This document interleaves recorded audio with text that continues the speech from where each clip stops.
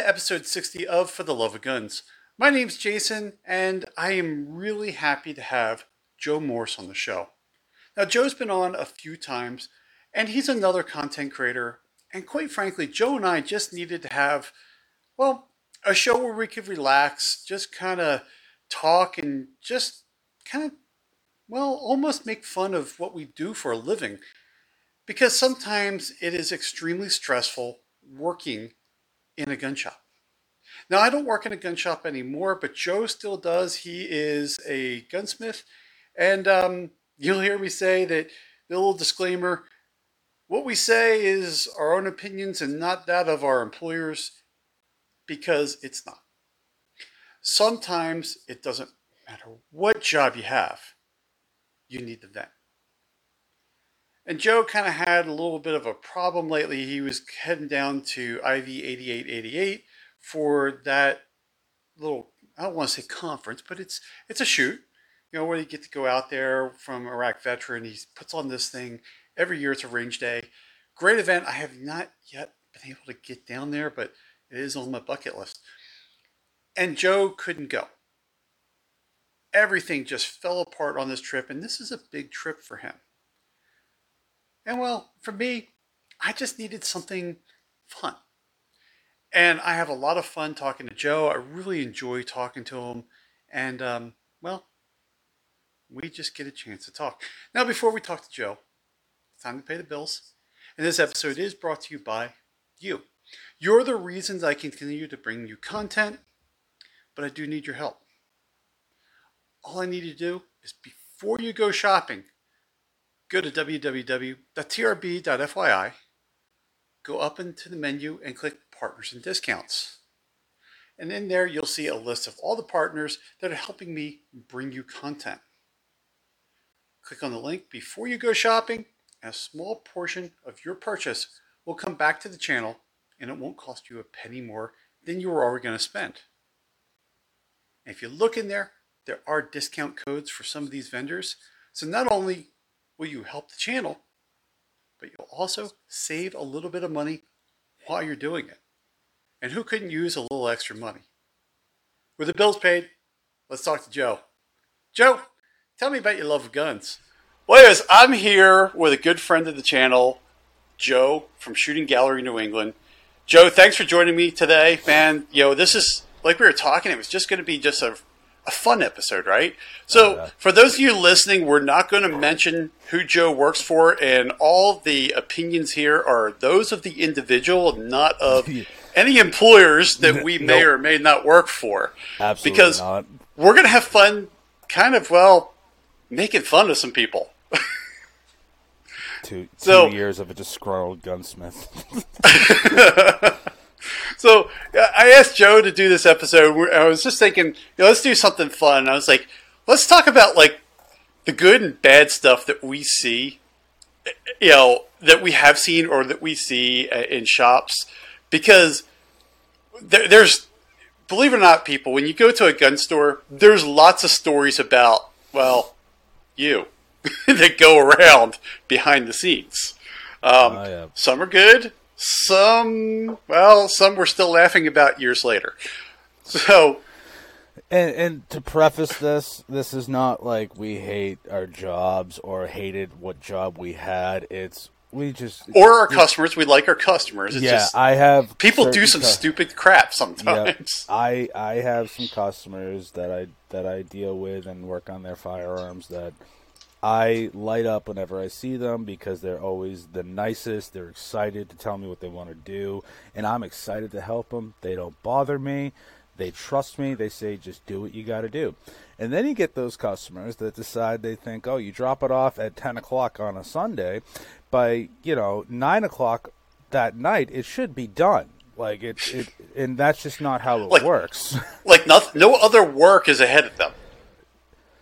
Oh, I tell you, I keep my phone on silent. Like the phone in the shop, I don't. There's a rule. There's no phone calls that are answered in the gunsmith shop. If I have to talk to a customer, I have no problem, saying, yeah, no, put me through. I'm not answering that phone though. I can hear it going off all day out through the shop. It's silent in the shop. I'm not. I don't have time for that. I got better stuff to do. Well, and that's the whole thing is I don't think people understand it. When you're back in the shop working, you've got your focus on your work, right? I mean, you can't really afford to have a split brain going on. No. You need to focus on what you're doing because you're talking about fixing, well, machinery, right? I mean, let's face it. It's a piece of machinery. It's a tool. It's however you want to think about it. And it becomes a safety issue, right? I mean, you need to keep your focus on that so that way you put this gun back together correctly or you identify a broken part correctly or even just troubleshooting. Because let's face it, a failure could be multiple different parts. Mm-hmm. Yep. And people just think that, hey, this is just instant. And it's not. I might have to sit there and cycle that gun 300 or 400 times just, trying to figure out what's going on with a trigger. Yep, I had the exact issue this week. Yesterday, I had a Smith & Wesson Model 36, and I'm doing my research on it, because Smith & Wesson at one point they just made that gun as a double action only, and the guy's like, "Oh, the single action doesn't work," and I'm working the safety probably about 50 times, and I'm like pulling the hammer back. I'm like, "Is this a double action only model?" And I have the whole gun apart, and I'm looking at it, trying to figure out. And this is about an hour and a half, easily about an hour and a half.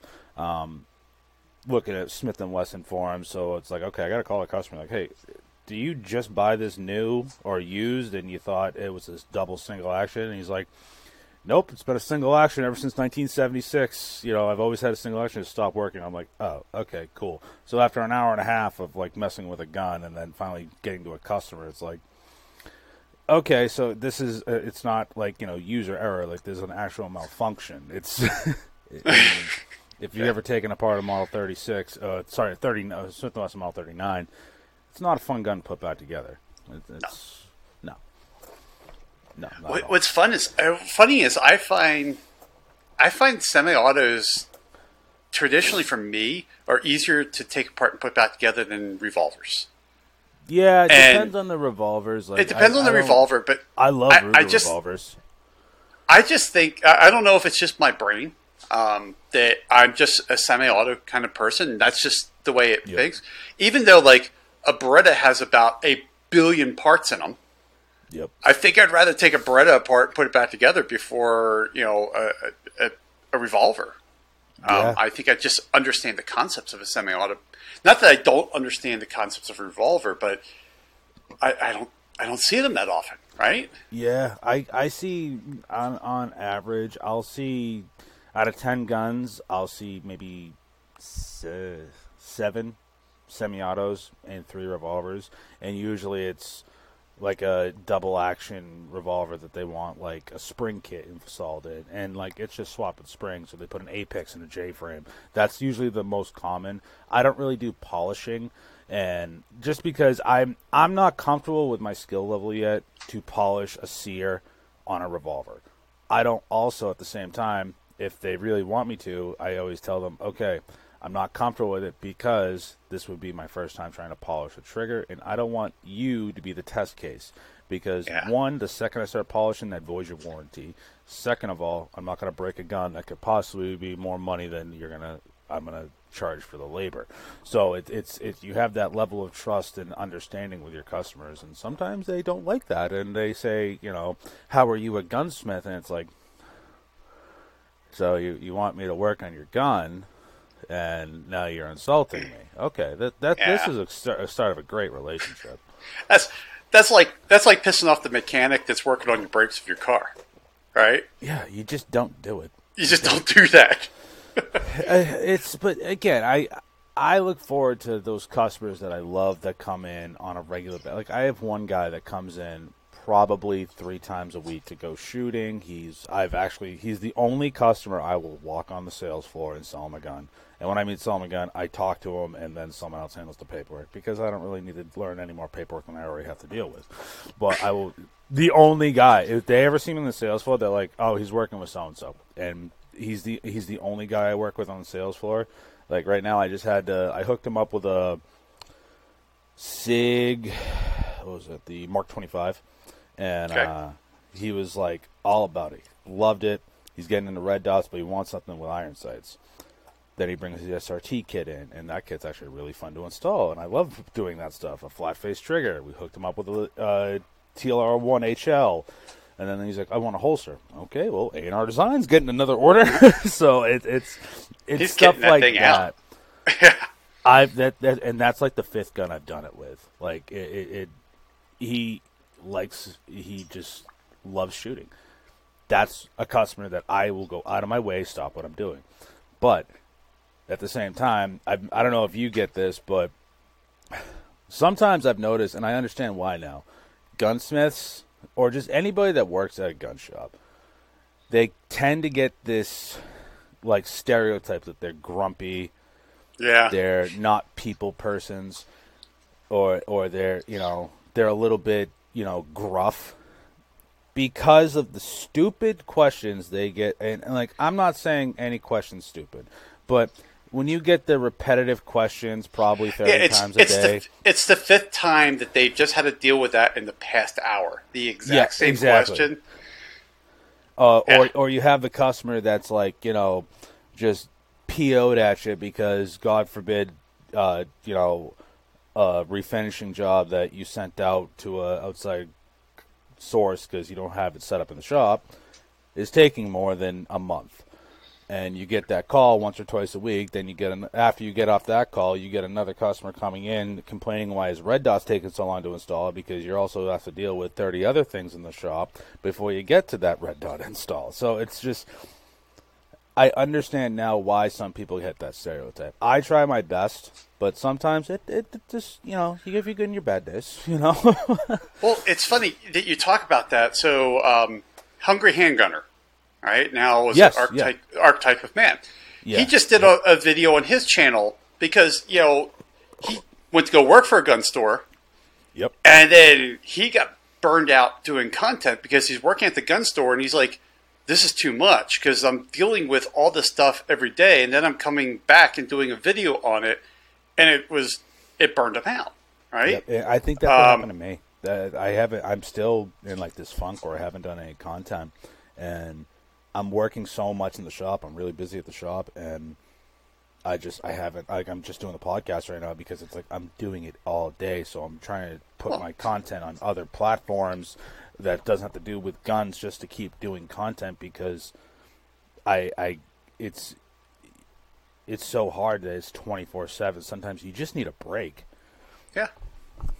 Yeah, I mean, last month when we had the flood here down in the studio, I was dealing with some family stuff. Like, it was like the perfect storm that hit my life. And fortunately, I had some videos build up. I'm now running out of videos, and I got to start producing content again. But I at least had a buffer, right? But it was the podcast, because right then I got hit with a strike on the YouTube channel. So that week there was no podcast. Actually, there's no Monday or Wednesday podcast. And I got the Monday podcast back up and running. The Wednesday podcast is starting to get back. Your life burns you out. Yeah. I mean, it completely burns you out. Then you have to deal with, so since I don't work in the firearms industry every day anymore, it's kind of nice because when I started doing Cerakote work, when I was in FFL, I loved doing Cerakote work. Yep. I enjoyed it when I was learning it. I absolutely loved doing it. And then what happened is that I'm like, okay, I'm good at this. I started doing it, right? I started offering it as a service as my, part of my gun shop. I hated doing Cerakote work. Right? Yep. And it's the funniest thing because I love doing Cerakote work, but then I took something I enjoyed doing and made it a job. And that's where, fortunately for me now that I'm not doing that as an FFL anymore, now it's just the channel. I get to screw with guns. I get to have fun with this stuff again, right? Yeah. Which kind of drives me. I can understand. I totally understand when someone gets burned out because they're doing this crap every day, and then now they got to do a video on it. Yep.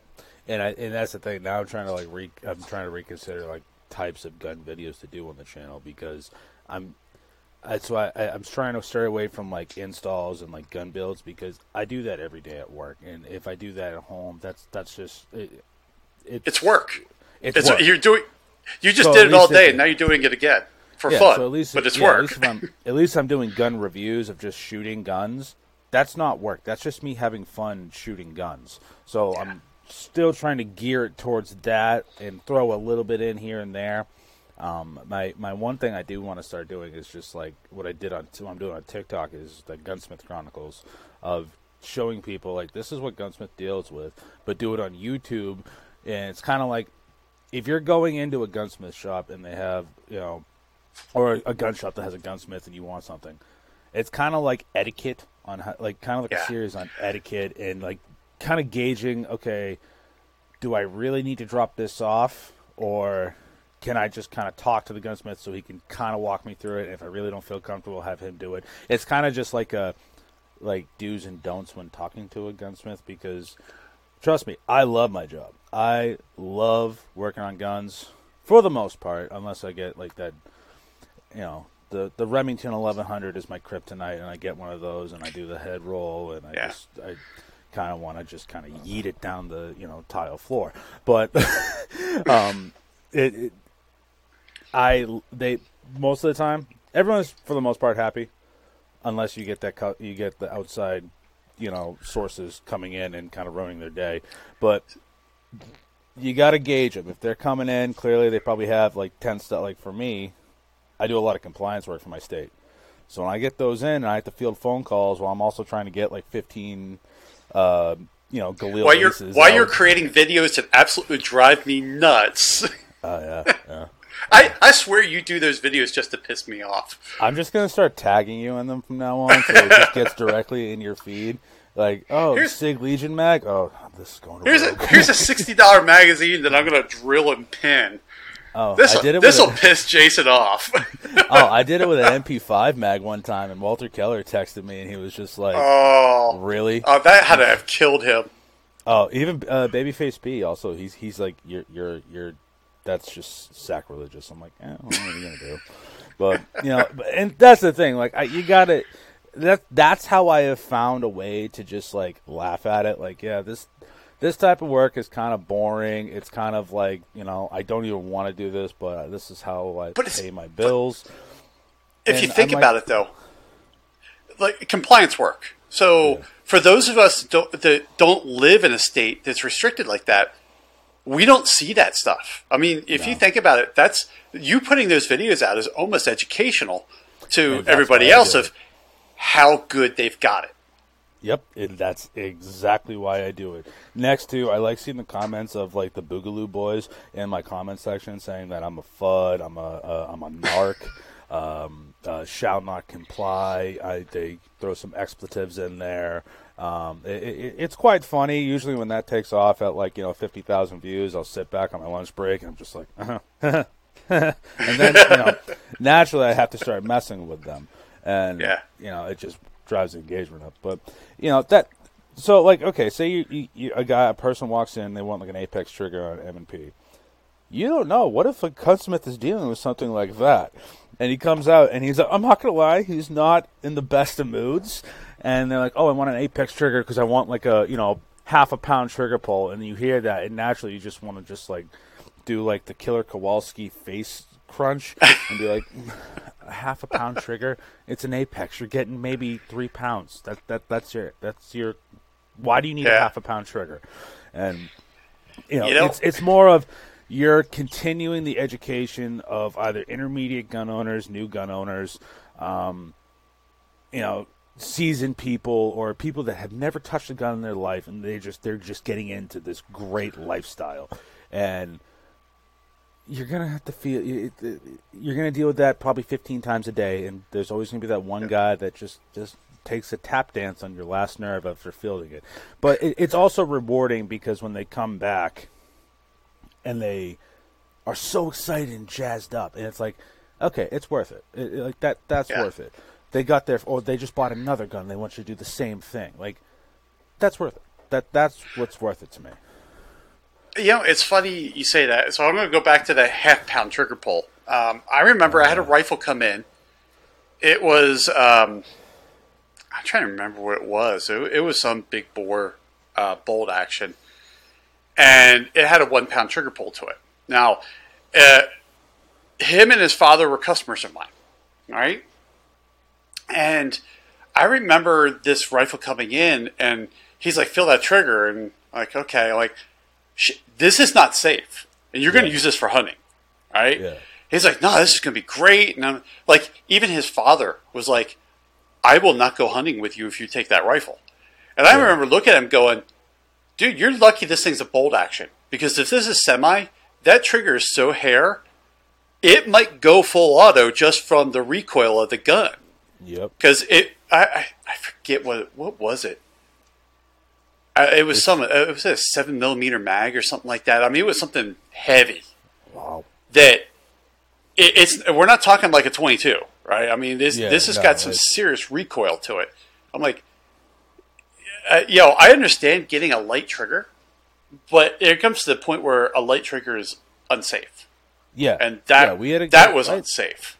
We had a guy come in with a Remington 770 with a light trigger. He had like a bunch of hand loads, and he's like, "I want you to fix this." And no one makes parts for 770s anymore. So it was, I think it was like a 7mm .08. And he's like, okay. "Well, he's like, oh, it's not working." I'm like, "Yeah, because you probably broke a couple parts in this thing. It had a really light trigger." I'm like, "Yeah, dude, we can't." He's like, "Do you want it?" I'm like, "No, I don't want this. That doesn't sound fun to me."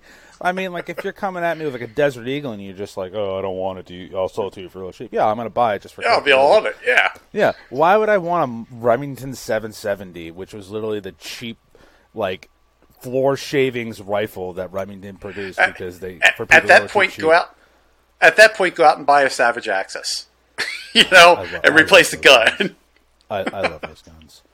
What's funny speaking of Savage, so this is what I've seen at the shop. They just came out. You know those new straight pole actions they came out with? Yep.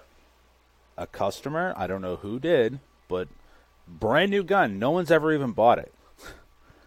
They managed to turn the bolt at a 45, and it's a straight pole. And I saw that. I'm like, who did that? I wanted to find the person and be like, how did you manage this? Like, it's a straight pole. It's not supposed to go up at a 45. What did you do? Are you Hulk Hogan? Like, did you really It's jacked up. Break the lugs off? I mean, the guys at Savage were like, it's a straight pole, and I'm like, yeah, and they're like, and what's wrong with it? I'm like, the bolt's at a 45 locked in the action. He's like, it was just silence, and I can tell the guy was just like, how? They almost want to put that into a museum afterwards. Oh yeah. It just the sheer clearly it's like you gotta respect that stuff. Like, how did you manage that? I'm like, I respect you for that one. Like, that's interesting. I don't mind explaining that to everybody I talk to. Yeah, it's funny when you get things like that. I remember one of the biggest things I had was this gun won't work. This gun won't work. This is the biggest piece of crap, right? And then you get it in, and you're looking at it going, the gun needs to be cleaned. Mm-hmm. Right? You just need to clean the gun, right? I clean the gun, well, if you're cleaning this, you're doing it wrong. But even, I can tell you're not cleaning the gun. Just clean the damn gun.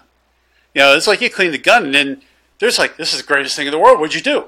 Cleaned it. Mm-hmm. I threw it. It was so bad, I threw it in an ultrasonic cleaner because it just needed to be cleaned. And then, a lot of the things I had this lady.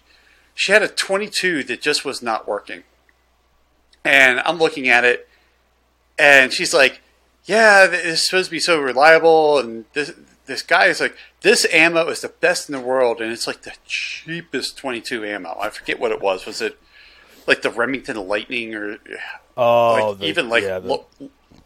even lower than that, or Thunderbolt or whatever that. So I'm looking around because I know I have packs of it on the shelf over here from just working cheap stuff. And I remember she's just like, I just gave her 10 rounds of 22. Like, here, go shoot a mag of this. And she's just like, really? I go, the gun's clean. She's doing a great job maintaining the gun. Here, just shoot this. I get a call. She's like, that was amazing. What was the ammo? And I was like, Federal.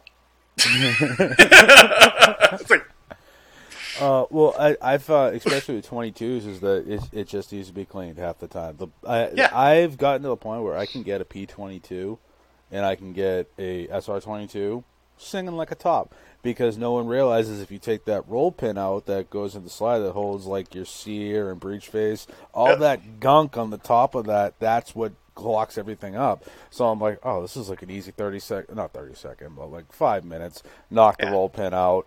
And I love using the Aegis cleaner for it because it just eats it all up, spray it down with the air holes, lube it up. You're all set to go. And they're like, what'd you do? I'm like, it's just, you probably don't have a roll pin punch, and that's why. Yeah. But and they're like, oh, it works great. I'm like, yeah, go use hashtag Joju, use 15% off there, lady.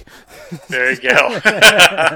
Shameless. Well, it's funny because and you know what? I love Rod, right? Rod and I, man, when I get talking to Rod, we talk forever, right? I mean, he's just such a great guy. You know, after the flood here, so my range bag, I'd been to the range, and my range bag was on the floor, so of course my range bag got flooded. Mm-hmm. And it absorbed all the stuff up, and I had a SIG in there. And of course, you know, finally getting to, you know, because there's so much stuff you got to do during a flood, moving crap out. I mean, I know you had a basement flood. Yeah, it wasn't You bad, gotta but yeah. You got to move everything. Everything's got to go because you got to check everything out. And we had standing water here, so it was nasty. And so it's like a week later, I finally get to my range back. And I pull that SIG out, and it's like, oh shit! And I'm looking at it going, this is going to be a refinished job, right? I'm going to be firing up the sandblaster on this one. Yep. And then, I called Joe because I remember Joe doing pictures of flood guns before. I'm like, hey Joe, can you walk me through this thing? He goes, yeah, basically all we're going to be doing is cleaning your gun.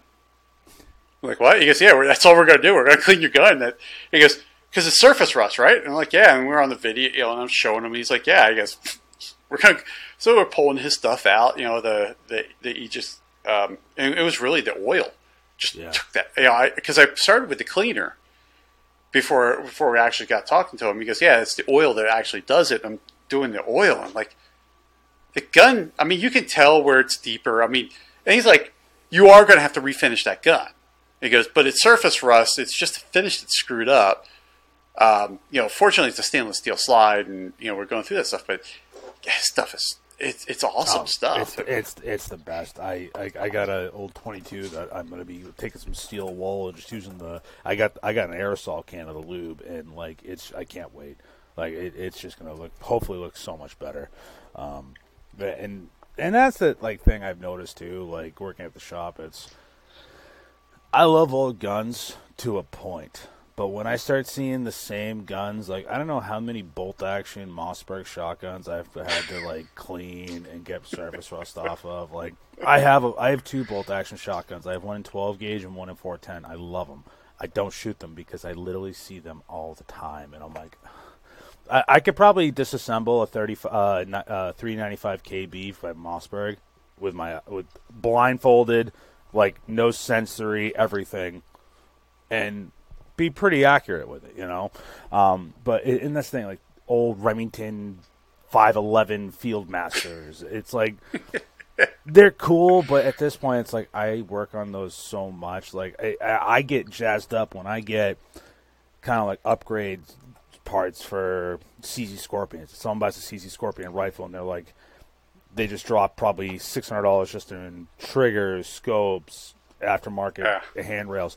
That's the stuff I like doing because it's not that it's easy; it's the finished something product. Completely different.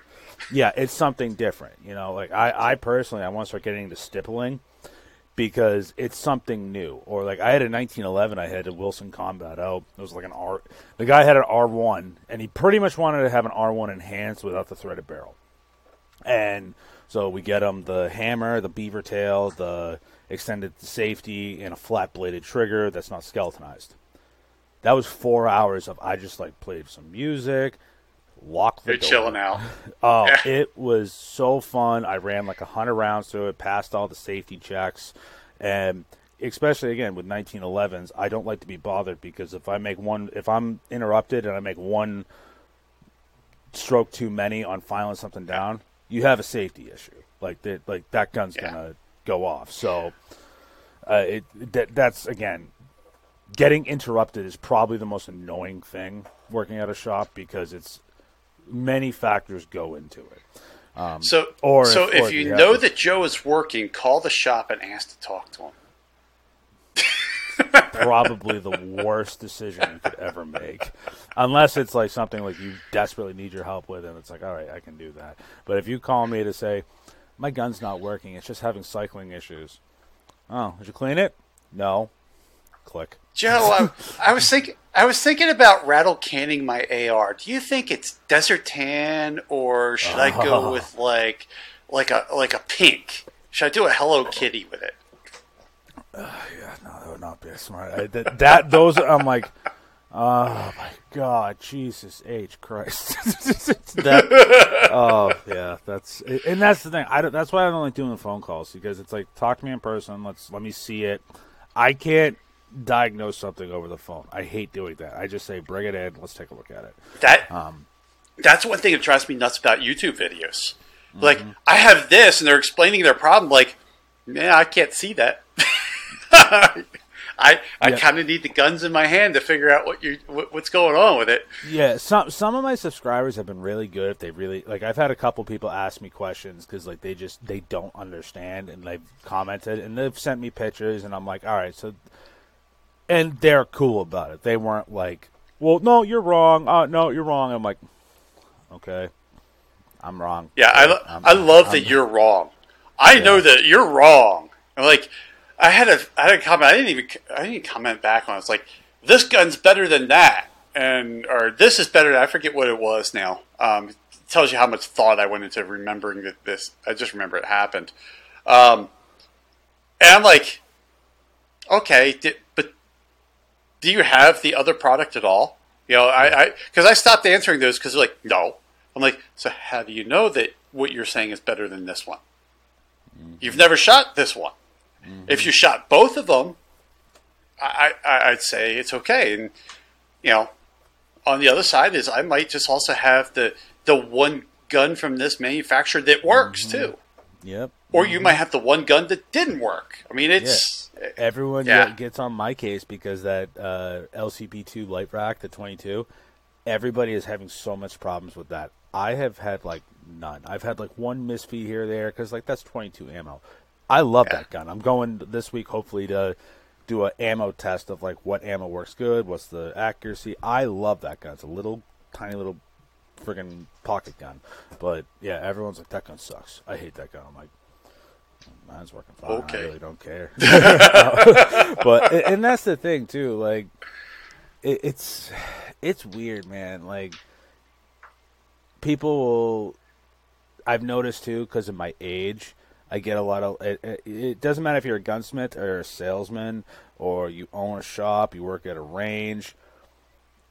I've noticed the younger people get a lot more flack from other people, from anybody, because they think just because they're young they don't know. Like me, if I walked on the sales floor, I'm not tooting my own horn. Other than one other person on the sales floor of the shop I work at, I probably know a lot more than half the sales staff. Like, I could run circles. Even then, because you have a degree. You have a degree. This is so important to you. You went out and got a degree in it. Yes, you went to college for it. Yes, I literally have a associate's in firearms technology. Plus, I've been doing YouTube for 4 years. I found my passion on very early, so I threw everything into it. And I'm not saying that to be like a top of Harrison, but if I get a guy coming to me asking me questions about a semi-automatic pistol, most of the time I kind of know what it is and I know what he's looking for, and I can probably get him into one pretty quickly. But when they say, how do you know what you're talking about? It's like, dude, you came here. You're the one that came in here. I'm just trying to help you out. So it's like that's the only, like, one of the only, like, deterrents I, like, deal with at the shop. I know I'm young, but dude, I know you've probably been into guns since like the 50s. I probably could help you out better than any gun shop you've ever been into because of the knowledge I have. And the shop I work at's fortunate to have a lot of people that are well versed in. Every shop has that tactical Ted. They have their Milcert Mike and their guy that only loves shotguns, guy that loves every type of old bolt action 22 in existence. Yeah. Everybody has that. Me, I'm into I'm into like kind of like PCCs. I can do ARs. I'm into stuff like that. So like, if you have a shop that's well versed, it's gonna be the best shop to go to. And I tell people all the time, if you're new to firearms, you find that one shop that you probably bought your first gun at, because I was a victim of this. I bought my first handgun at this one shop, and I thought it was the coolest shop. And then down the road, I start going to other places and realize, like, wow, those people are dickheads, like absolute dickheads. Yeah. And not just because of the shop I work at. I've gone to other shops since I've worked into the shop I work at. I won't go to any other place because, one, the customer service is like top notch. Other places, they have great customer service. They don't have the selection. It's you're gonna have. They have a great this, but they don't have X, Y, and Z. So shop around. Don't be I bought my first handgun here. I'll only buy from you guys, and then you go to another place and you realize, F them. And it's funny you say that because when I was in FFL, I was a small shop. Yeah, I didn't have selection, right? Because I couldn't afford $1 million, $500,000, even $100,000 inventory. I couldn't afford that. But what you got from me is that, no one could beat me on customer service. Yep. Right?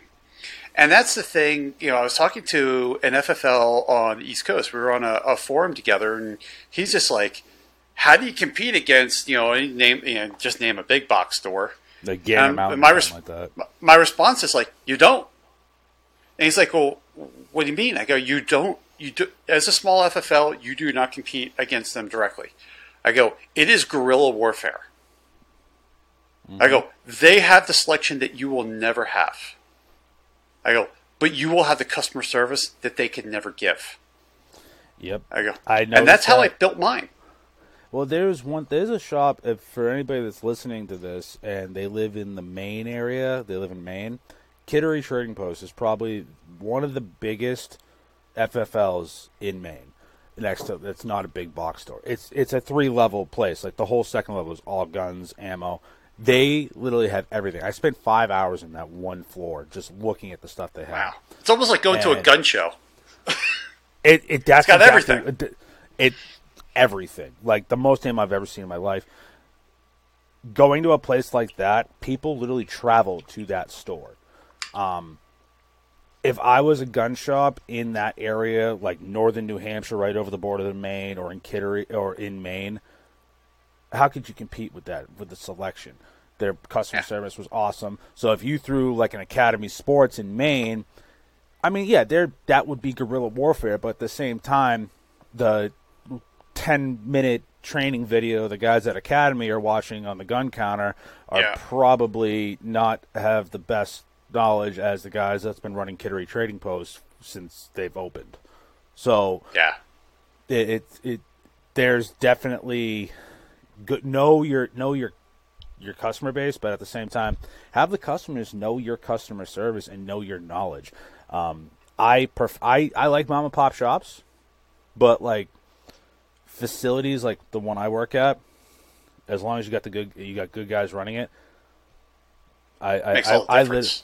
I would say I was kind of a customer before I was an employee, but then again, I live about an hour away from my work. I literally make that choice to drive an hour to work every day and deal with traffic. Like that's why I work there, because it's. And you post pictures about the traffic you have to deal with. Oh my God, I'm so happy. I've seen some of your Instagram pictures, and they're just like, man, I don't miss that crap anymore. Dude, my car was totaled because of that traffic. My car got flooded out because the traffic is like the highway system has no like aqueduct Drainage. system. Yeah. No drainage system at all. So when you drive through 3 feet of water in a little Matchbox car, you're just gonna fry your entire computer board and flood the car. So I'm dealing with that. But like now, it's funny because I'm in New England. And all these people, all these hippies are coming over, and they're like, "Oh my God, the leaves are changing. This is so beautiful." I'm like, "Just go. I want to get my coffee and go to work. Just get out of the way." And then they bring that into the gun shop, and they're like, "Oh, we're looking at the trees, but also I want to get this thing called a High Point. Do you guys sell that?" No, they're not. They're not mass compliant. 2, no, just. That again, that's what I'm saying. It's just stupid stuff that you deal with, but it always evens out because I can't say enough good praises about a lot of my good regular customers that I deal with. Some are like ex-special forces. Some are just guys that got into guns really late in life over this whole pandemic thing, and they just love it, or they just they're just getting into a new hobby with their wife. And the wife and the husband are going shooting, and they want, stuff done. They want sights installed, and like there's this one couple that they live in my area, where they travel specifically to come to the shop I go to because of the customer service, the range, all that good stuff, and all they have are like 2 Taurus G3s, the full size ones. Okay. They literally go all the time. I see them in the shop every weekend. I've changed sights out on the Tauruses for them. I've had to troubleshoot them a little bit. One of them got the slide lock back that was like over the rails, and I was just like, yeah, no problem. I went inside. I kind of turned the music up so they wouldn't hear it, and I took the rawhide mallet. And, there you go. But like that's the thing. Like you get people like that, and it's like awesome, and then it outweighs the fact that you get a futterific dude that yells at you because you can't get your shotgun done in time.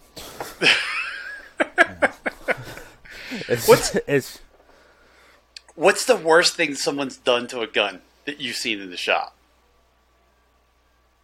I mean, you just look at it and just go, what the hell? Oh, okay. All right. So, it happened to be a gentleman that brought in this gun that thought it was a smart idea to like tactical Timmy what was it, the Bren 2 out.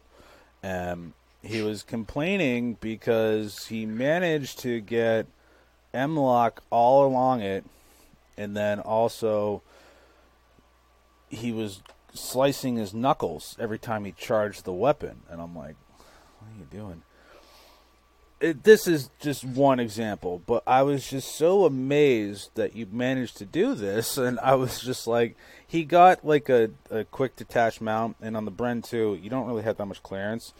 The quick detach mounts were probably a good like inch over where the charging handle comes, so you're going to slice that open every single time. And then at the bottom, he not only had a Strike Eagle, he had a 45 degree offset red dot, with a Vortex Venom on top, a Viridian angled foregrip with a laser, no sling. And I'm like, this thing's like 12 pounds. Then another time I had a guy bring in his like Browning semi-auto shotgun, his goose gun. Oh, it's not working. And like he goes snow goose hunting, which is like you go on the beat. It's like a saltwater goose or something. Like, I don't know. I've never been there. I've never been hunting like that. And he's like, it's just not working. I don't understand. And I take the gun apart, and there was probably a good like inch and a half of just sand mixed with grease. And like I was just like, you're essentially just like wet sanding the inside of your receiver. Like, you should, at that point, you just run it dry. You would do less damage.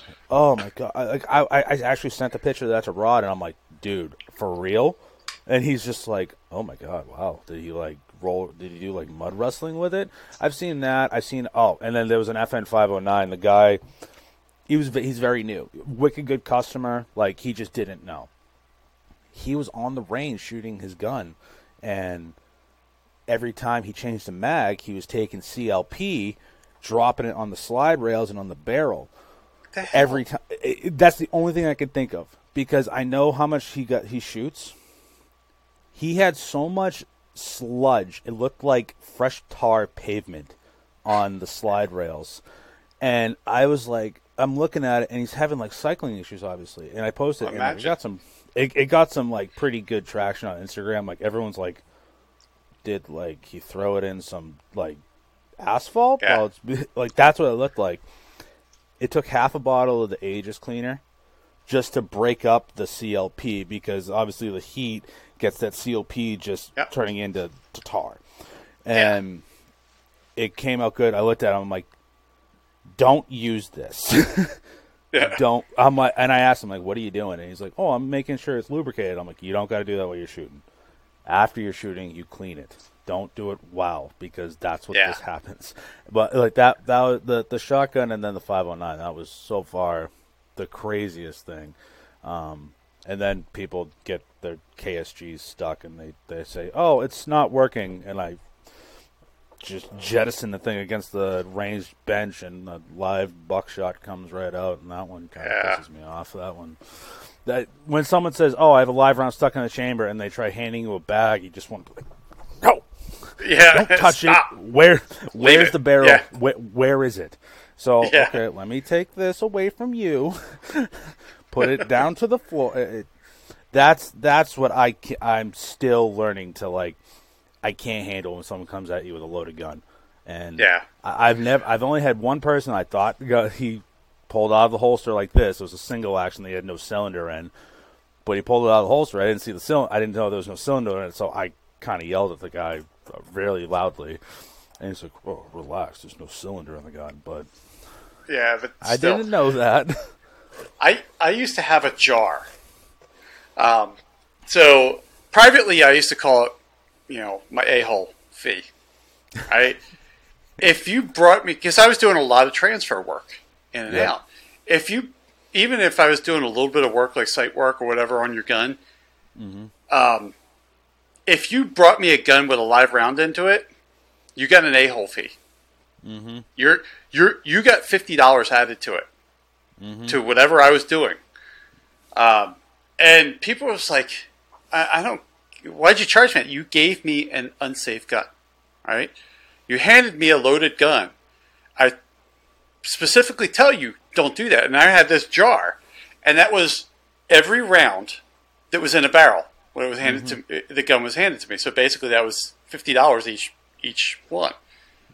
And I remember somebody came up to me. They're like, "What's with that?" I go, "That's the live round jar." There's a live round jar. I'm telling the story. He's like, "Who the hell does that?" I'm like, "It happens." You want to guess what he did? Gave you a gun with a live round in it. Gave me a gun with a live round in it. Yeah, there's no magazine in it. It's clear. Yeah, well, you forgot about the round in the barrel. All of a sudden, the 5.7 blue tip just pops right out of that one. Yeah. Oh, okay. That's like, that won't just kill me on impact. Okay. But yeah, it's just like you have these people that they don't have a concept of a loaded gun, right?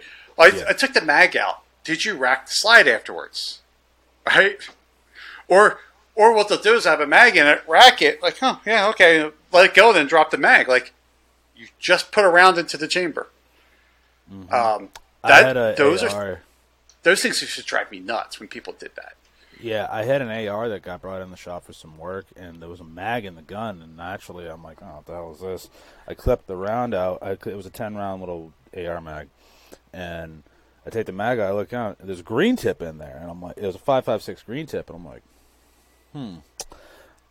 let's see how this works. And this is the only time it's happened, and I went nuts. Oh, racked it, sure as shit.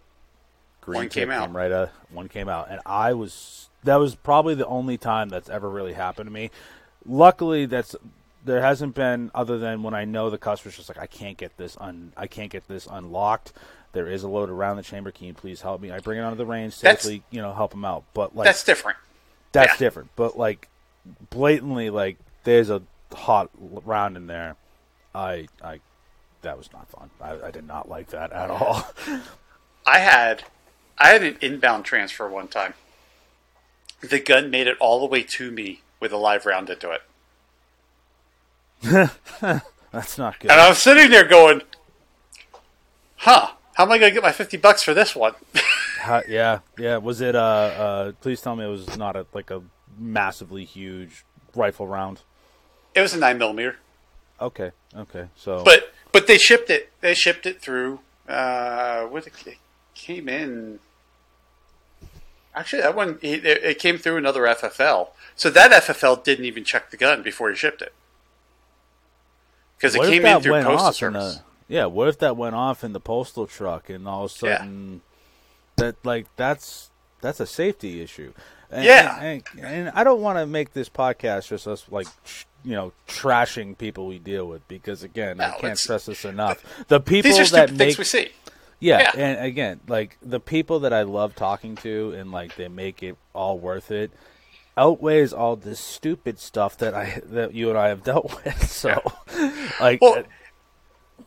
and that's the whole thing. So you were talking about etiquette earlier. Mm-hmm. That is honestly the reason why I gave up my FFL. Helena became busy. We got a lot of out-of-town people. People just did not have good etiquette. I had the sheriff's, in 10 years of having an FFL, if you do the math, you realize I turned my license in early before it expired. Mm-hmm. I had the cops out here 6 times in 10 years. 5 times in 6 months. And that's when I went, I'm done. Because of people. And what pissed me off was these 5 people screwed up. I had great customers. I absolutely loved my customers. I liked talking to them. Yep. We had a good time when they were in the shop, just relaxing. There were some customers that literally their wives hated the words, "I'm going to Jason's." Right? Because I have a few customers like that. There's one customer I had that the wife, he would say, "I'm going to Jason's." The first thing out of her mouth is, "What did you buy?" Right? Yep. But they were great. I enjoyed it. I felt so bad that that I lost those customers, and because I really did enjoy working with them. But it's the minority of peoples that are just a-holes that screw it up for everybody. Yep. Exactly. I had one guy. Oh God, I love this one. One guy bought an old Smith & Wesson revolver. I can't even remember the model. It was a real POS, right? When I pulled this thing out of the box, it was raining parts, right? Oh, I love those. Because the first thing I'm going to do is open up the cylinder to make sure that it's unloaded. The crane just comes popping. The crane, yeah. The ejector, the clip on the ejector fell out, and then the cylinder's in my hand. I'm like, holy crap. So anyways, I get this one in, and I'm like, all right, whatever. Maybe it's a project gun. Maybe it's a project gun. So the guy shows up to pick it up, and he hands me a Washington State driver's license. I'm in Montana, and this is a handgun. Mm-hmm. Sorry, cannot transfer this gun to you. Why? Well, you have a Washington State driver's license, and this is Montana. He goes, well, I just bought a shotgun from Walmart. That was not a problem. I go, that's a long gun. That's a little different. This is a handgun. Legally not allowed to sell this to you. It's federal law. I can't do it. I go, and you're not 21. So even if you had a Montana driver's license, so I got this gun that came in. He bought it. He bought it at auction. What do I do? Not my problem. But I'm telling you, after a week, you're going to get hit with daily storage charges. So you better figure out what to do with it, soon. So he calls the FFL on the other side. He bought it from. Well, that guy doesn't want it back. Right? It was like a $25 gun. He spent more on shipping than he did on the gun. Oh, this is right? Awesome. So that FFL didn't want it back. So he goes, well, I'll just get my buddy to come do it. Well, no, that's called a straw purchase. Yeah. All right? So we're going through this whole thing with him in the shop, and I'm just like, this sucks. This is totally just eating up my time. Mm-hmm. Well, he goes, well, look, you got to give me the gun. Like, no, I said, no, actually, I don't. Right? You're wrong on this one, there, pal. So he gets mad. He gets all mad at me. I'm like, I go to him and go, you're now trespassing. What do you mean? You need to get out. You're now trespassing. You're no longer welcomed here. You're trying to steal my gun. I go, I don't want this gun. Because he well, why don't you buy it off me? I go, I don't want it. Right? So he starts going ape shit on me. And so, all right, no problem. So I don't call 911. I know the sheriff's department dispatch number. I just call dispatch. Right?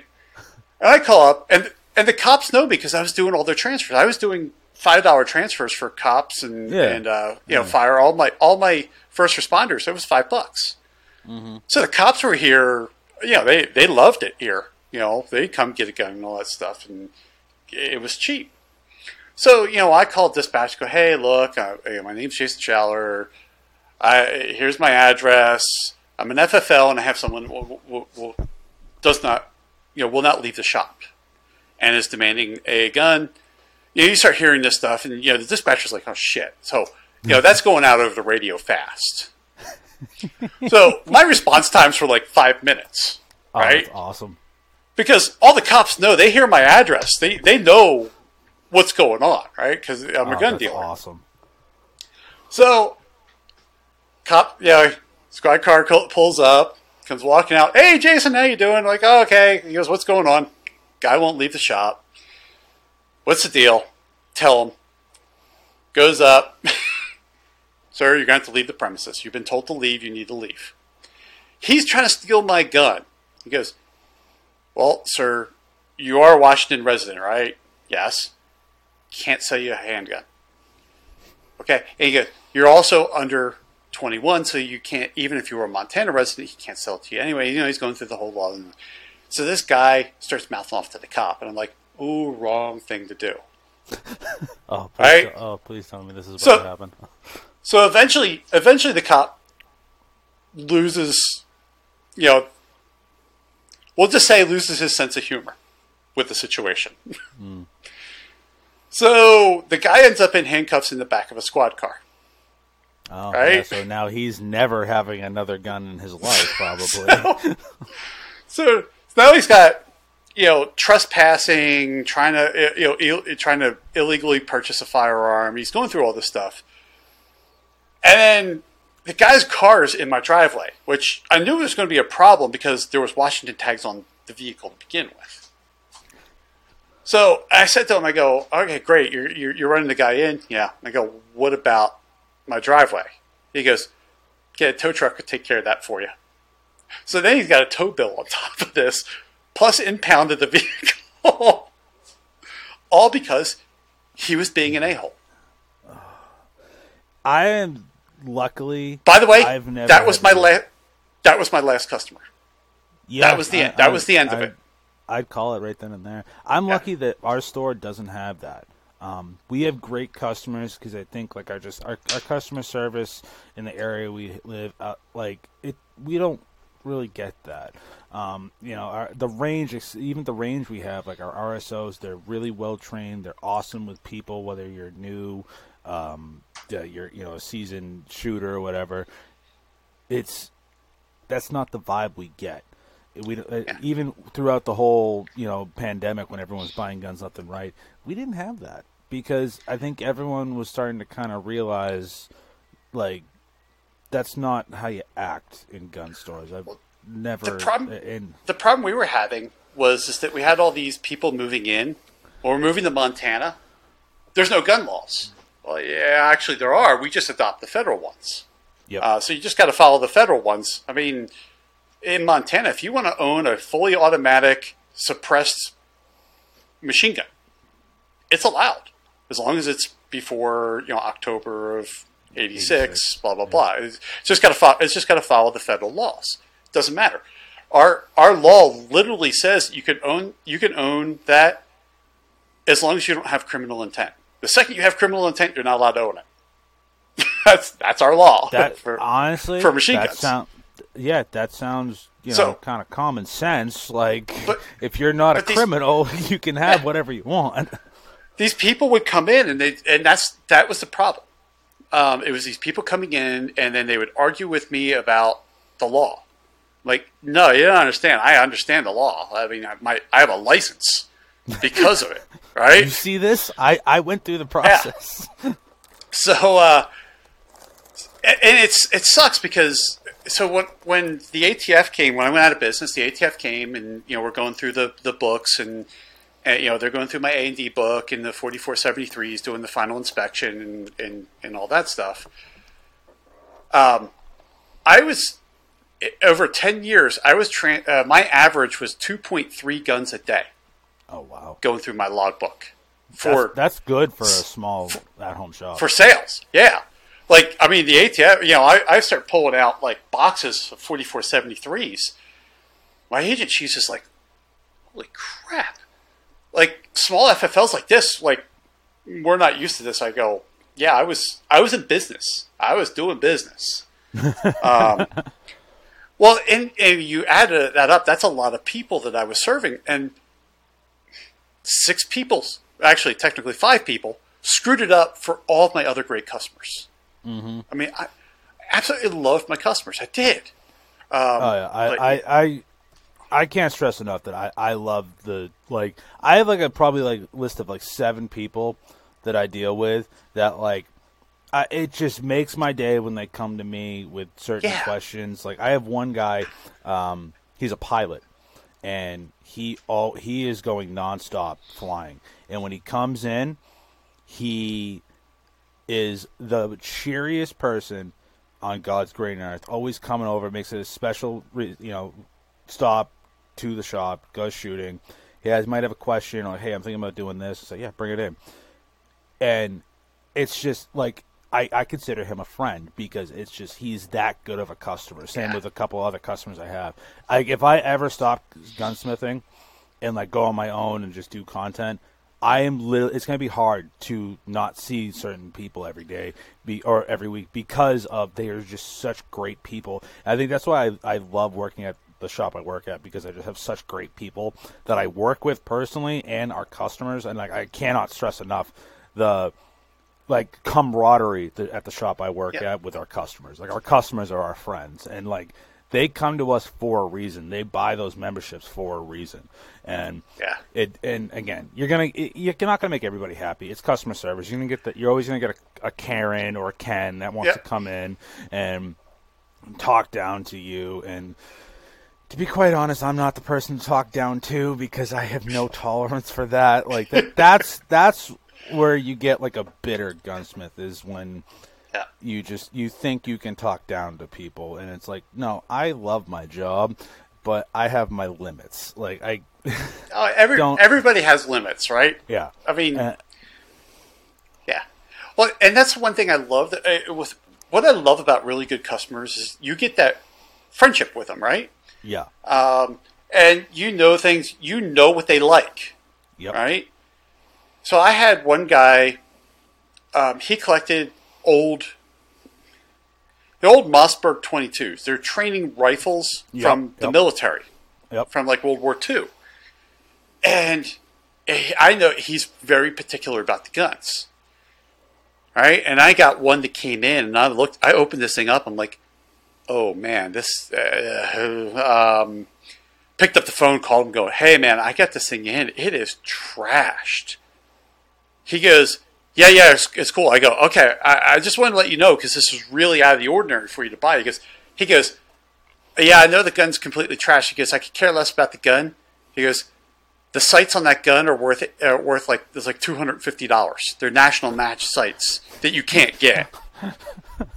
He goes, I bought the gun for like it was like $80 plus shipping plus transfer. He goes, I'm ahead on those national match. He goes, I'm literally buying it for the sites.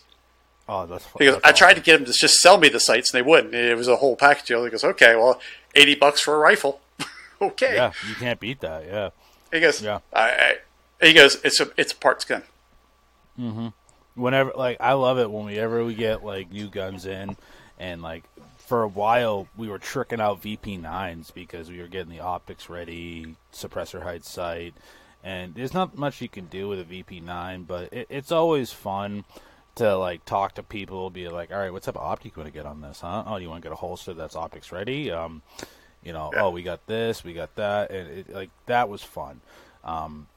Like, or when we had, like, we're still doing the AR build classes with the fixed mag receivers, and people are buying all their tools for the class and doing that. That's fun. It's like we get great customers. Like, I'm really trying to push getting a lot more like 2245s in, because or just like regular Mark IVs or even Smith & Wesson Victories. We get a lot of Victories in, which I like those guns, but they have an issue with blowing out extractors and extractor springs. I don't know why, but like that's a common issue that they just blow out.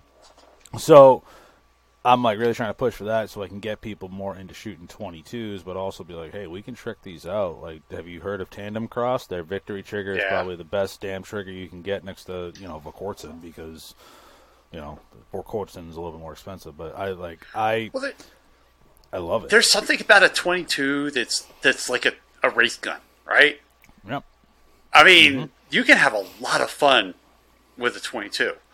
And that's the thing. So, like, when you get to a shop that actually has well-trained people that understand what a small trigger upgrade can do to a 22, or can understand that just getting a charging handle enhancer on a Mark IV, because it has like those cheese-grater serrations, it makes them want to shoot that gun even more. So you get new shooters that they feel like, oh, I'm tricking this gun out. I'm like, Gucciing this out, when like they're literally putting a Halo charging handle on the back of the bolt release. Like that's why we do what we do. Well, what's cool is if you can get them excited about a 22, they will probably do a large caliber gun later. Yeah. Right? Yeah. I mean, that's the whole thing, is go buy a gun, learn it, then go play, then start messing with it and going, okay, let's start tricking this out. Let's change out a trigger. If they start learning on a cheaper gun like a 22, they can see what they can do and how much fun it is. Yep. You've got them hooked, right? They're going to come back for something else, and they're going to be active members in the community, and they're going to get on boards and start talking about parts, and yeah, and that's all the exciting stuff.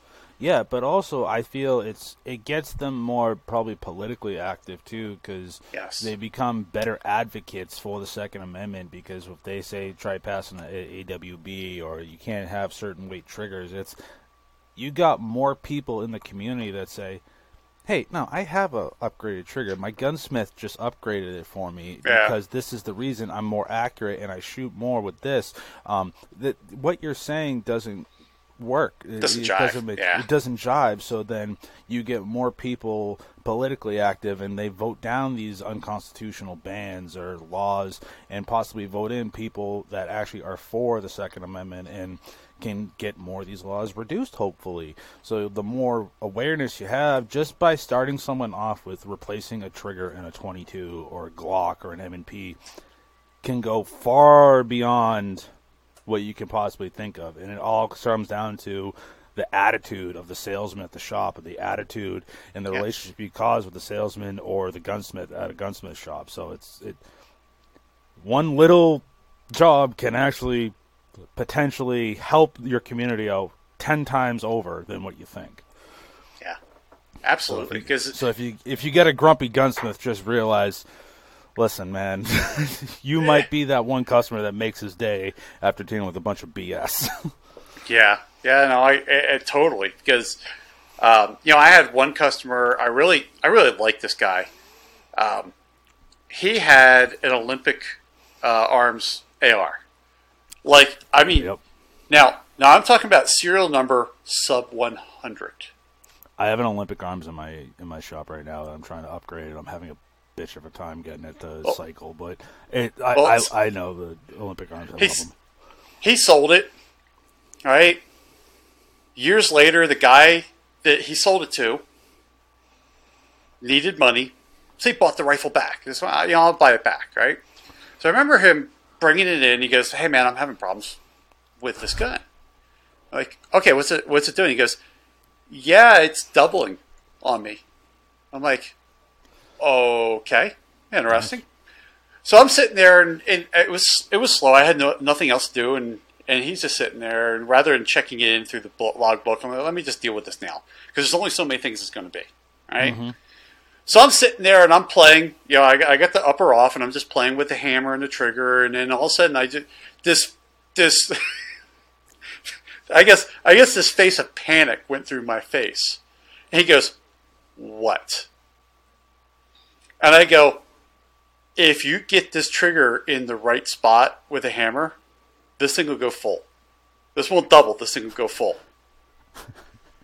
And he's just like, what? I'm like, yeah, because I literally had it to the point where I'm holding the trigger back just a little bit, and the hammer is completely free riding. So it'll just follow the bolt home every time. Yep. So I'm like, okay. I pull the hammer, I pull everything out. And I'm like, just replace the disconnector. Mm-hmm. Put it back, playing with it, right? Yeah, that'll solve your problem. It was this disconnector was worn down. Oh yeah, yep. Worn down, or worn down. For those of you in the audio side, I'm using air quotes around worn down. Not quite sure which. Not quite sure which one it was, but so I was like, I yeah. had that happen with a customer. It was like when I first started. And it was like the first AK I had across my bench, and like I love working on AKs for some reason. I love them. And he's like, "Oh, it's going full auto on me." I'm like, "Did you buy it used?" He's like, "Yeah, I just bought it I bought it at a shop. I haven't really shot. I shot it once and it went a little bit full auto." And I opened it up, and like that connection when the hooks meet the hammer and the trigger group, I'm looking at it, I'm like, that's 100% just ground off. Like, there's someone making it this. And I told the guy, he's like, really? I'm like, yeah, I'm going to replace the trigger. Don't worry. He's like, oh, dude, thank you so much. Been happy with that gun ever since. But, like, you see that, and you're just like, Yeah. really? Like, Yeah. you could tell, like, it was a decent job that, like, you had to really look at it. Like, I'm, like, looking at it, and I had, like, the magnifying eyeglasses just to see a little more of the connection. I'm like, that's barely any that I can see why. That's, but it's a good laugh, It is. I mean, it's got something. It gives you something to laugh at. And then I was like, he's like, how much do I owe you? I'm like, $50. He's like, that's all. I go, it's a disconnector. That's a couple bucks. It's more labor of just me sitting here playing with the trigger than anything that you're paying for. Yeah, like $50, you're out the door, and it's one of those things of you see people. That's the thing. That's the scary thing about a used gun, right? Because you don't know the status of it. Yep. That was a gun, and I'm going to say it was. I'm going to say it was worn. I'm going to say it was purposely done because I don't know. I wasn't there. Yeah. I don't. It's but to me with the AK, I don't know. I wasn't there. You just know that someone can take a file or a Dremel, and then shit like that is what gets someone in trouble. Yep. Right. Yep. Because that guy who bought that used gun, if he goes out and shoots it and someone sees it, he's the one the cops are going to come to. Yep. That's why you get a bill of sale whenever you get a gun. Absolutely. I just moved all my stuff back because like I when I was moving from my apartment back home, it was just like a safety thing for me. I moved all my guns to the shop. I even moved my little safe to the shop, everything. So I finally got everything back. And in Massachusetts, you get these, I call them titles. It's the state background check showing that it's like kind of like the title of the gun. Like, okay, you bought it from here, the serial number. I've never, ever saved. I've always saved every single one of them. It's just how I keep my records. At one point, I had all my guns laid out on my. I got a lot of guns. Like, I'm not gonna say how much, but It's a good collection. Yeah, I'm rolling heavy, and I spent an hour one night just going through all my paperwork, and every single one. I still remember. I was so smart doing this.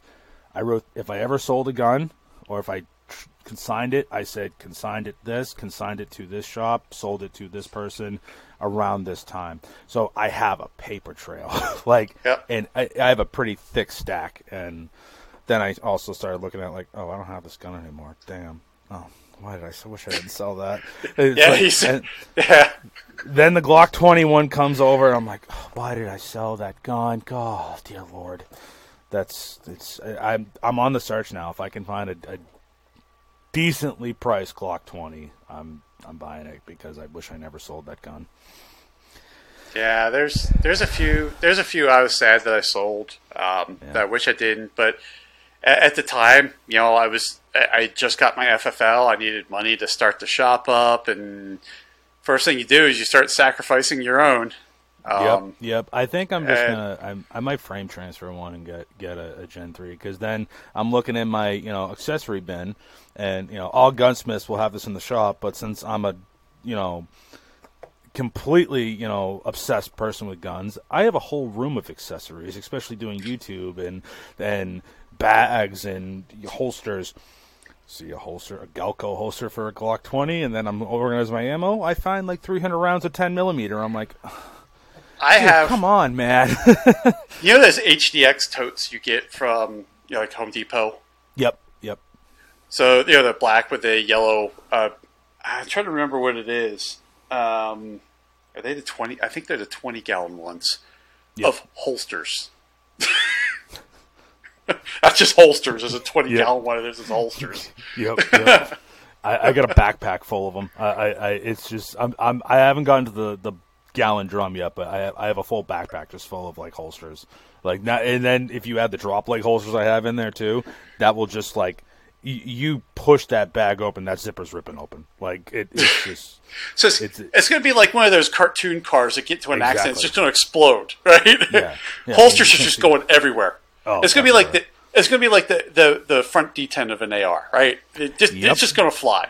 Yep, it's just going everywhere. But the good thing is a holster's big enough to where when a D10 and spring go into the ether of a gunsmith shop, you're not going to lose it because it's a holster.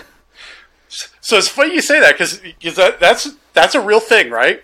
Mm-hmm. So like here in the studio, this used to be the shop, and I've shot D10s across, and this room is 20 by 12, so it's not a huge room.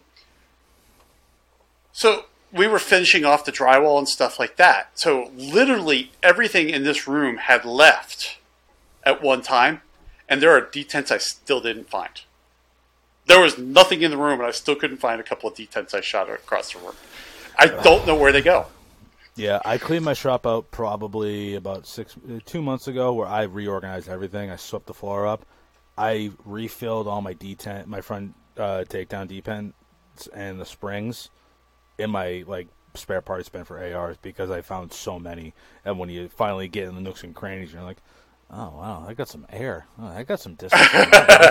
Like, if I ever find those SP-101 D10 springs, I'm probably just going to lose my mind and be like, ha, I've got the golden ticket. It's funny because, when I do disassembly and reassembly videos, what people don't see is that sometimes you shoot something across the room because the wonderful world of editing makes it look so easy, right? Oh, so I actually had someone say, how do you make it look so, how is it so easy for you? I'm like, you don't see the stuff that doesn't make it into the videos. Because I'll be sitting here on the table, right? And then all of a sudden something will shoot and I stop. And all I'm doing is I'm listening to where it lands. Mm-hmm. Okay, it landed over there. So... And I'm just going over. I have those magnetic sweepers, so that way I can get look into that. I get underneath things, and because I have carpet in here, and it's kind of like if I ever do this again, I would never do it with this carpet. So you got kind of dark carpet, so you never see those detent pins. You go running along with the magnetic sweeper, and all of a sudden you hear tick, where it just picks it up. Oh, there it was, and you have no idea how many times I look at that magnetic sweeper. Cool. Well, that wasn't the part I was looking for. Yep, definitely. It happens, man.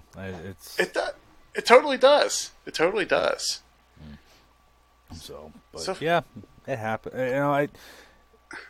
So when that happens, it's like, okay, don't let it ruin your day. But when you got a ton of people ahead of you asking where's their gun, and then you're like, I'm spending 20 minutes looking for a D10, and yeah, it shot across the. Yeah. yeah, it just adds to it. Like we were talking before this, and yesterday and I'm not talking when I break stuff. I didn't like it's like donezo forever. It's just that extends it for another week. Hold on one second. Yeah. Ugh. Change of season. Oh man, the change of seasons right now. It's going from like abnormally hot and humid to like it's 50 degrees every day. It's going through my sinuses like you wouldn't believe, and oh my god, it's miserable. Yeah. Changes of seasons suck. Yeah. And the problem we have here in Montana is the season doesn't like change. It kind of will go along. It'll slowly go. Temperature will slowly go down, go down, go down, go down. Then suddenly jack right up and then drop. And you're like, that's sinus infection coming. Yeah, I've had this like cold forever, and a couple months back, like a couple weeks back, I'm like, did I get the vid? And I'm like, wait a minute, no, I don't. It's just change of season. Like I get it every year. I'll have a runny nose from now probably till about June, and then I'll have a month break, and then August comes, and then I'm like, oh, here we go. So. See, one of the problems we have here is with the fires. Smoke will kind of get socked in, and that's what I'd like to call a sinus infection season, because you can't go anywhere and get rid of the smoke. Even if you're, because it's not so bad when it's hot and everybody's got the air conditioners on, but then it'll in the summertime it'll drop down into the 50s at night here. So, you're only running your air conditioning for, like maybe 8 hours of the day. So everybody opens up the house because your air conditioner's not going to come on. Yep. And then all the smoke comes in. You're like, oh, this sucks. Yep. I'm looking forward to the fall for a little bit, but then it's just we got the winters, so it's. But also with the winters, you hate the cold. I despise it. I freaking despise it. But it's also going to be bringing stuff into the shop now. Hunting season's coming up, so I can already see I'm going to be cleaning a lot more pump action shotguns. I'm going to be cleaning a lot of 30-06 rifles, scope installs. So it's going to get pretty busy, and I'm gearing up for it. So I'm trying to get as much content packed up and made before that month of just hell comes, and it's like. Oh, sweet Jesus. well, it's funny because you got double screwed this weekend on content. So today you were going to go to the range, but of course you got the remnants of the hurricane. Yeah. And you were supposed to be at IV 8888. Yeah, let's just say Wednesday, I was just in the worst mood. Flights got delayed. My ride got it fell through because I was supposed to be riding down with another creator. His flight got completely canceled. He diverted to go to GRPC. Then the place I was going to stay crapped the bed. It just I literally was like, you got to be kidding me. Like, are you serious? So I spent 45 minutes on the phone with JetBlue trying to get my flights, and I got my money back this time. It's not like when I went to go to NRAM in 2019.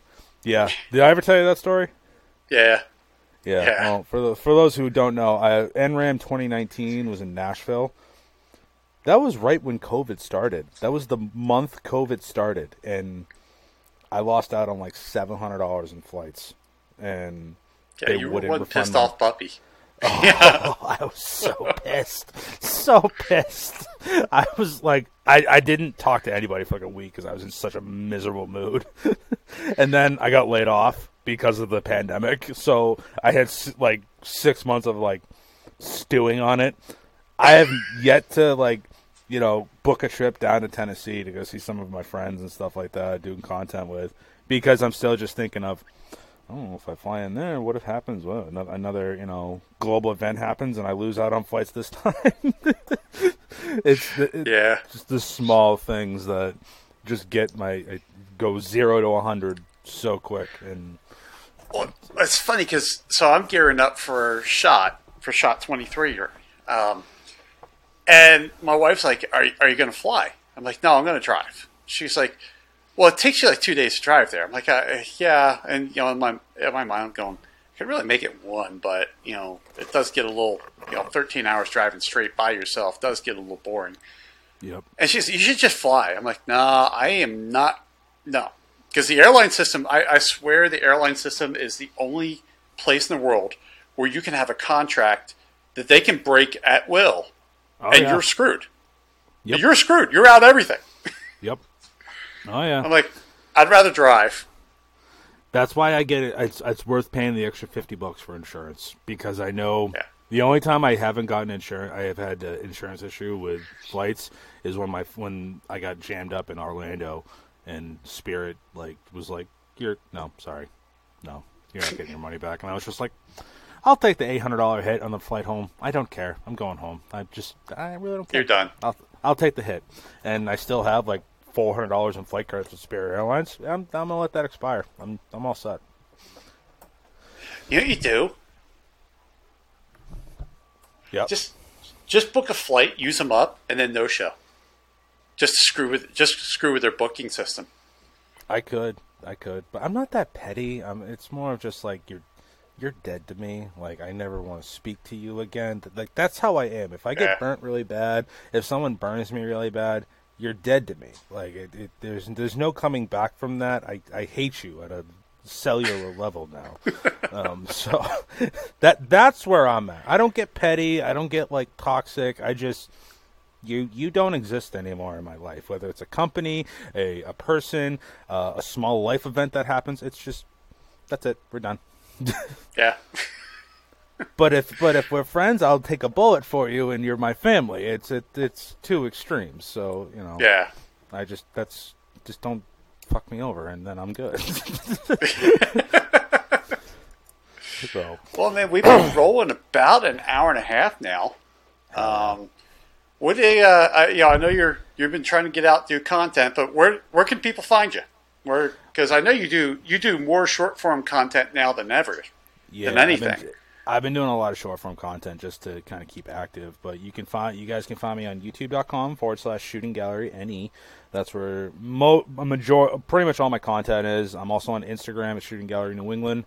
And then I do on TikTok as well, Shooting Gallery NE. That's where the biggest following is when I'm not getting banned. I'm also, I just started a third venture. Not only I have the guns, I have the cigar channel, and now I'm doing a 3D printing channel that is on TikTok and YouTube that will be on today. I gotta start filming the video for it. Sorry. But yeah, that's awesome. Gonna be that's gonna be fun. So I'll be posting about that. So something to keep me busy. I'm always have to do something. Because I know the 3D printing is all new to you, so I'm definitely. Obsessed. It's hard not to be. Once you start going down that thing, you're like, "Huh, I want this." Well, shit, there's an STL file that totally solves my problem. I'm going to print it out. I'm done. I just found a couple hours later, I got a part. Yeah, I found an Impact Baton STL file that it's a prints in place, but it fully extends, and I'm like, oh, well, that's definitely done right now. I mean, it's a plastic baton, like it's not, but like I don't care. I'm like, oh, that's gonna be printed right now. That's literally that was my morning. I was on printables, and I'm just like, save that one. It's just I'm just going balls deep into it now. There we go. So we'll wrap up with a speed round. Okay.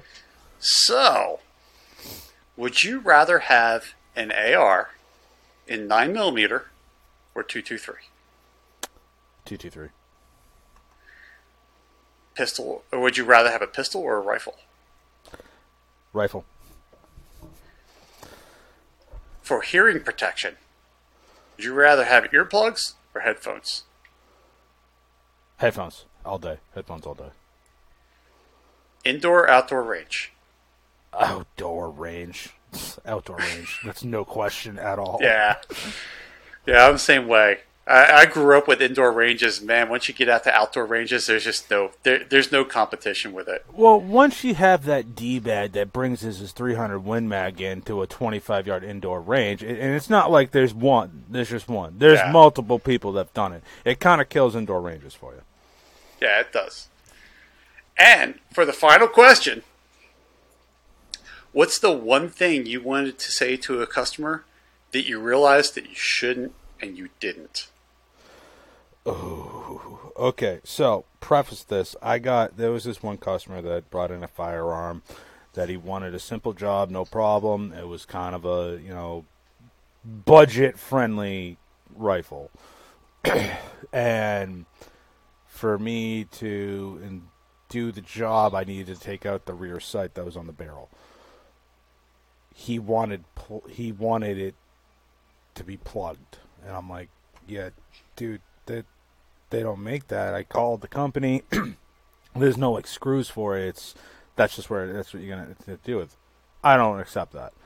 And like he made a pretty big ordeal out of nothing, and like it wasn't like a big problem, but when he came to pick it up, I just wanted to just unload my day on him and tell him exactly what I thought of him. But at the same time, I'm sorry, I don't mean to keep coughing.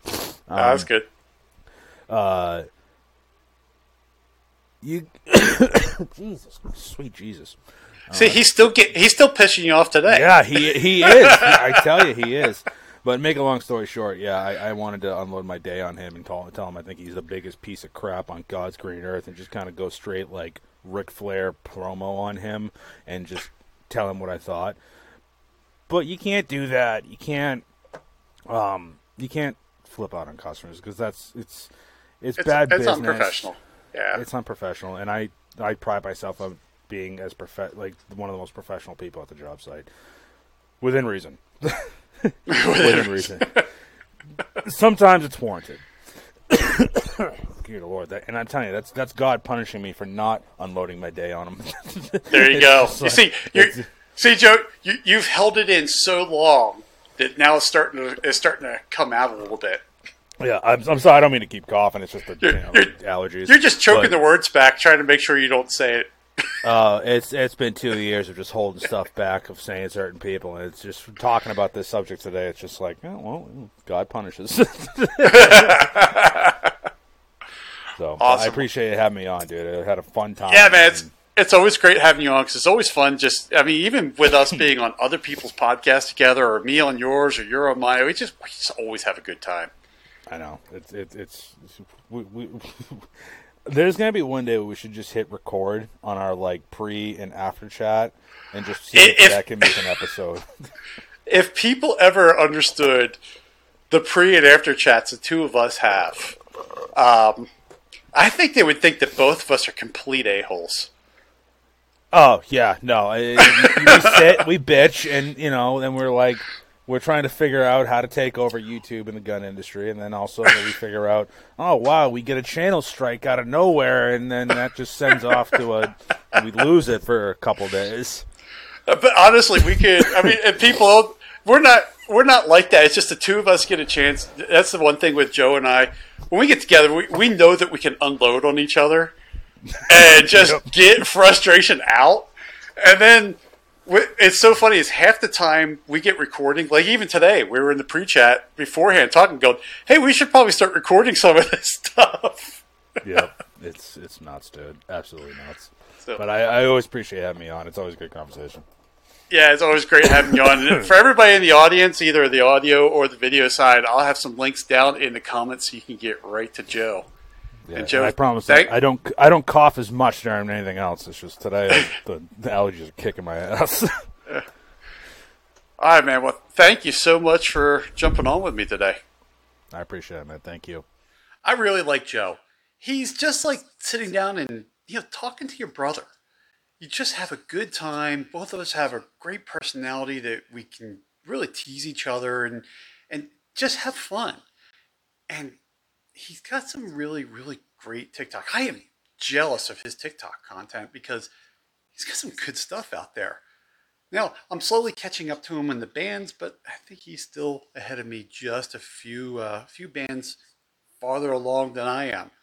But definitely go check out his content because, man, he really, really, really does have good stuff out there. I enjoy watching his stuff. I enjoy his podcast. He has some great guests in there, and I really enjoy having him on my podcast. And I even enjoy being on panels with him. It's just so much fun just knowing Joe. Thanks for listening. Hope you're staying safe out there. I look forward to talking to you again soon.